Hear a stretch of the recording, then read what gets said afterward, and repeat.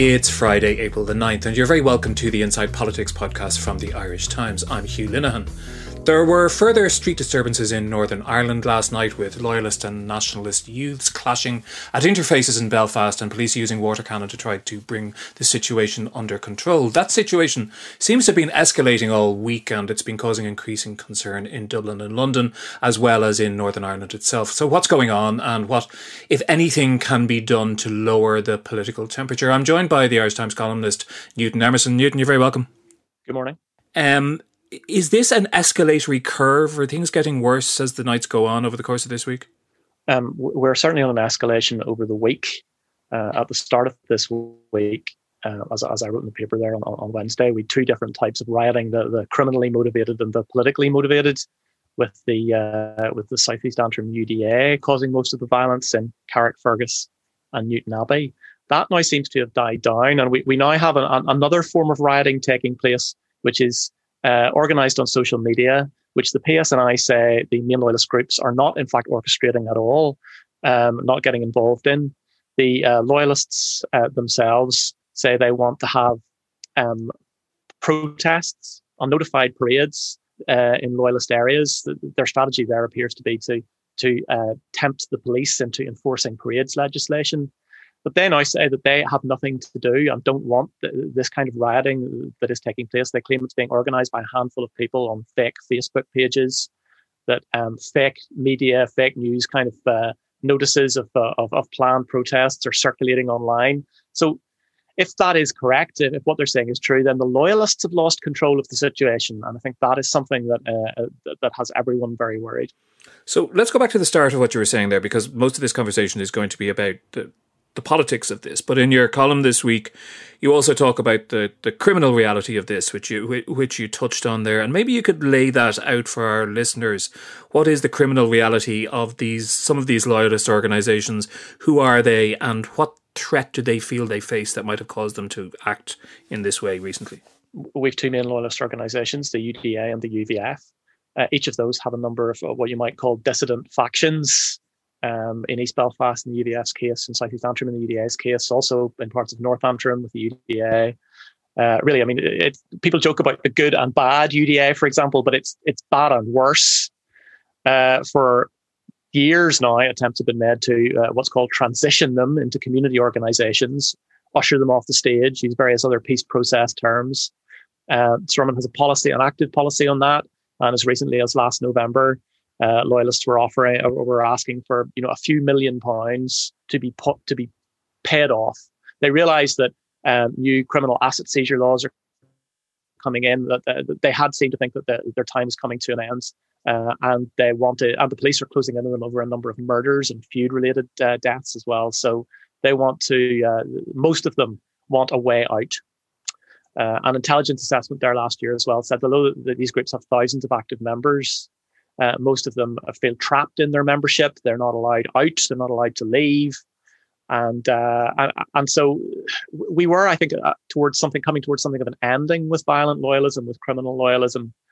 But this is all now blown up in everyone's face over a set of escalating political grievances, Brexit, constant talk about a border poll in a united Ireland, which, of course, unionism has caused by losing its majority, by collapsing Stormont, and but through Brexit as well. And there are also, of course, the loyalist grievances, what they call two-tier policing. That was all escalated by the Bobby Story funeral last year and the refusal to prosecute anyone in Sinn Féin.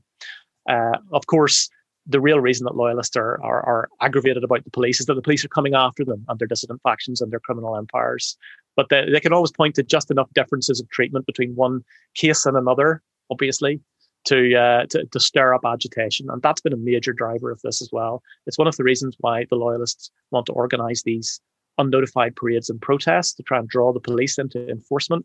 They want to be able to say, look, the police are trying to stop our unnotified protest when they wouldn't prosecute anyone over an IRA funeral. And that is a trap now that the PSNI needs to be very careful to avoid.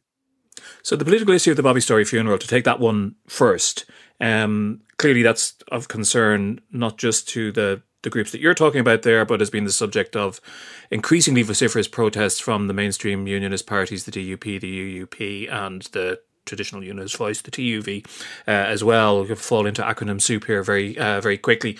But is there some justification in that criticism? Is it really? I know it's very hard to take an even-handed approach to this. Is there any justification to the idea that Republicans are getting away with things that their loyalist equivalents wouldn't? Yes, there is. Let's be honest about that. Now, major loyalist leaders have been immune from prosecution and arrest for decades as well, although that does seem to be coming to an end. That, of course, is what is really aggravating them. But the fact is that that the IRA has a political wing, and the UDA and the UVF do not have one of any consequence, and that. That is a factor that it seems difficult for the criminal justice system to get its head around. The decision not to prosecute over the Bobby Story funeral is being blamed on the police, because that's who currently the loyalists are concerned about. The decision was actually taken by the Public Prosecution Service. They've explained that decision very unusually. I think that's only the second time I'm aware of them doing it recently. The other time was over refusing to prosecute most soldiers involved in Bloody Sunday. So it's something they take very seriously when they explain themselves, explain their positions. Personally, I thought the decision was pretty strange. They basically said, we can't prosecute because the law is too confusing, although many of those from Sinn Féin at the funeral had actually drafted the law. So that is an argument that certainly should have gone before a judge, I think, or a magistrate. Let's face it, we're talking here about £200 fines. These are like traffic violations you're talking about in COVID breaches. That's part of the tragedy and absurdity of this situation. It has really driven this violence. And yet, really, you're talking about tiny fines from a magistrate's court. And the appearance that Sinn Féin can't even be subjected to that, rightly or wrongly, is so toxic. Does this go back to, I'm not sure if it was a flaw in the Good Friday Agreement and the way it was constructed, but maybe a way in which it has developed in the years since, which wasn't predicted. Part of the process, of the peace process, culminating in the Good Friday Agreement, was to bring political movements which were previously wedded to armed force and physical violence or terrorism, or however you want to characterise it, into the political process and out of the armed violence arena. And on the Republican side, that happened. Sinn Féin became the largest party, and we had the process that we know of, largely the disarming of the IRA. On the loyalist side, it didn't. And now when we hear a lot of talk at the moment about how the communities where these disturbances are taking place are not represented, that their views are not represented, although I wonder, exactly what that means. But it's certainly the case that a parallel bringing in of the paramilitary groups into some form of political success and representation didn't happen. Is that part of the problem? Yes, that asymmetry you're referring to there has been widely acknowledged for the past 20 years as an issue. And the Northern Ireland office and UK ministers were quite specific in the early years of the peace process about wanting that symmetry, about hoping that there would be one NI minister, if I recall, actually referred to as a Protestant Sinn Féin. That was what they wanted. And it looked like they were going to get it in the mid to late 1990s. The UDA and UVF had two political parties, the PUP and the UDP, I think they were called. Briefly, they appeared to challenge the DUP. Their vote rose, the DUP's vote fell. DUP councillors began to jump ship to the loyalist parties. The DUP took an extraordinarily cynical decision to get into bed with an anti-agreement loyalist movement. That was the Loyalist Volunteer Force. They wanted effectively their own, anti-agreement paramilitary wing at that point.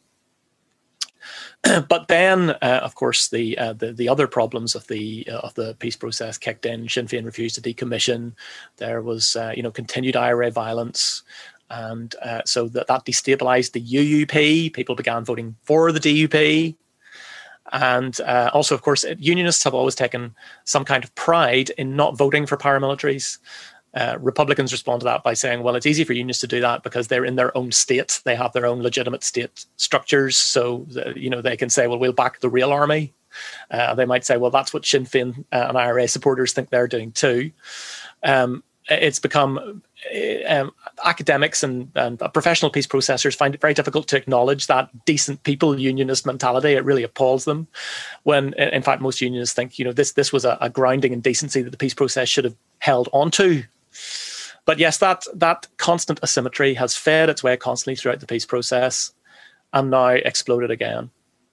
And meanwhile, just to layer on top of that, I was reading an opinion piece by Alex Kane, who's a sort of veteran unionist commentator, veteran member of the Ulster Unionist Party, talking about how for the whole of his political life, he goes back to 1972 and a demonstration at Stormont being spoken to by William Craig of the Vanguard Party, that the so-called mainstream unionist parties have flirted with paramilitary loyalism when it suited them and dropped it like a hot potato when that suited them too. And that's been part of the dynamic on the unionist side of the conflict, I suppose, for a couple of generations now at least. The only critique I have of that really is that it's a little bit too generous to the Machiavellian gifts of unionism. There are certainly always figures in mainstream unionist parties who play footsie with violence or the threat of it. But the main fault of unionist parties is that they run scared of it. I mean, a physical cowardice, I think, is not an accusation you should make against anyone in politics in Northern Ireland, but fear of alienating themselves from fringe loyalism and from that instinct within the unionist community is not something any of our main parties ever seem capable of doing. If they see a riot at one end of the street and a frightened crowd of their own voters at the other, it's the rioters they pander to.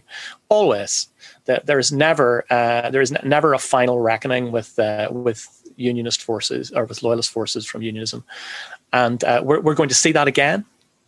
I think that we will see equivocation from the DUP and even perhaps from the UUP over the causes of this violence, and that will that will be the lack of leadership that people will complain about. So how does that play then with this recurring thing, which I've been hearing a lot this week from spokespeople on the ground in East Belfast and elsewhere, which is that the people in those areas do not feel politically represented. And when I hear that, I think, well, they did vote for the DUP largely, didn't they? Yes, they do. Although I think that the thinking that it is the middle classes and the garden centre unionists who sit at home isn't really borne out by statistics. You might find turnout is actually lower in working class areas. They're maybe just turned off politics completely. I mean, this constant complaint of we're not being listened to is partly a manufactured grievance, but also if you take a walk through that swathe of West and North Belfast, there is no doubt that it is just a vast area of constant deprivation and hopelessness. And part of the hopelessness is that it has rained money and attention on that area for half a century. And physically in places when the builders get in, the material quality of the area can be quite good. But then you get into the wasteland of interface regions as well.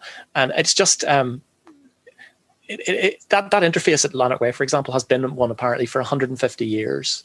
The hopelessness is the intractability of it. And, when those of us who remember the Troubles look at what's happening now, part of that, the despair that you feel, is realizing the extent to which this will never be fixed. It can just snap back to square one. The rest of us can ignore it for the rest of our lives. And no amount of money or attention ever seems to fix it. That's pretty grim. In some ways, looking at that, it reminds me, more than of anything else, it reminds me of and I'm not being critical of any of these people, of the Brexit vote in certain parts of Northern England, of the Trump vote in certain parts of the United States, previously relatively prosperous, cohesive industrial communities and urban areas that feel that they've just been left to rot. Yes, and I think the slap it up you motivation in that vote, I think it has to be acknowledged. And I think that there's only so much you could go to understanding people's motivations before you have to also give them some agency and personal responsibility and say, well, this is a decision that you took, and we all have to work through the consequences. However, I am, even as a Remainer, completely fed up with "I told you so" now. What is what interest is it serving? The obnoxiousness, the sneering at Brexit voters, even as these problems roll out, is dreadful. It seems it can only be making things worse. It seems to be more important to far too many people to cling to their self-righteousness over this than to actually fix a problem, which at the end of the day is about shipping paperwork. That is the absurdity about this. Of all the things to fight over, why can this not be resolved? The reason I personally supported the protocol is because I never imagined in my wildest dreams that the EU would stick to pettifogging rules over smuggling that are of no relevance to Northern Ireland. There is no threat to the EU single market from ham being smuggled in via Felixstowe and Stranraer and Larne and Dundalk back into France. It's ludicrous. Why are we having to make these checks, these very aggravating checks that are bound to have a constitutional import when we were promised that this would be a de-dramatized border we would hardly notice? How aggravating is it? Because I do wonder, listen to it, whether, how much does the 13-year-old kid throwing a petrol bomb last night really care about, customs declarations forms, or the fact, I don't even know, can they get their lasagna in Asda tomorrow? Is that really a cause to go rioting? Or is it, again, a bit like the Bobby Story issue, a representative of a deeper grievance or a different kind of a grievance? No, it's the constant jeering about how the sea border has now reached the point where it creates an economic united Ireland. That's something, of course, that some loyalists are aggravating around as well. But the constant sneering about the mistake that loyalists made in voting for Brexit, those that did, and how it will inevitably lever them out of the UK, and they'll deserve it, has created this inevitable reaction. And really, we have even quite moderate people and political leaders in the Republic gloating about this all, and saying how inevitable it is that it will cause a united Ireland because of the great burden of the sea border and its inevitable constitutional meaning. That is not the purpose of the protocol, which was meant to protect peace in Northern Ireland by introducing the very, very minimum required procedures to protect the EU single market, which requires almost no protection from smuggling through Northern Ireland.